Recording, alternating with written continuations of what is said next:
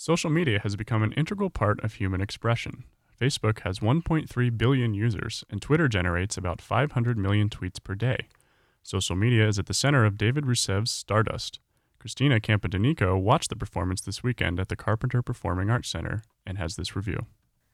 The central character of Stardust never appears on stage. His name is Junior, a gay African-American urban teen who is only known through his online presence. He sends tweets to God and posts anonymous text messages to the internet.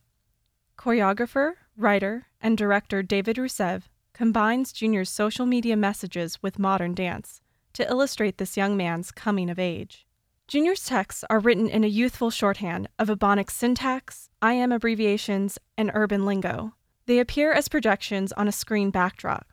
With a ping and a chirp, they populate the newsfeed of Junior's harsh life in stark black and white lettering. One post relays how his crush and nemesis, football player Big Man D, knocks out Junior's front teeth. Another documents how his foster father, Mr. Collins, molests him in a drunken rage. Such moments, raw, violent, and unfiltered, never receive a shocked reply or a comment of outrage. The internet serves as a repository for Junior's unsettling tweets, but it is no sounding board, nor does it talk back.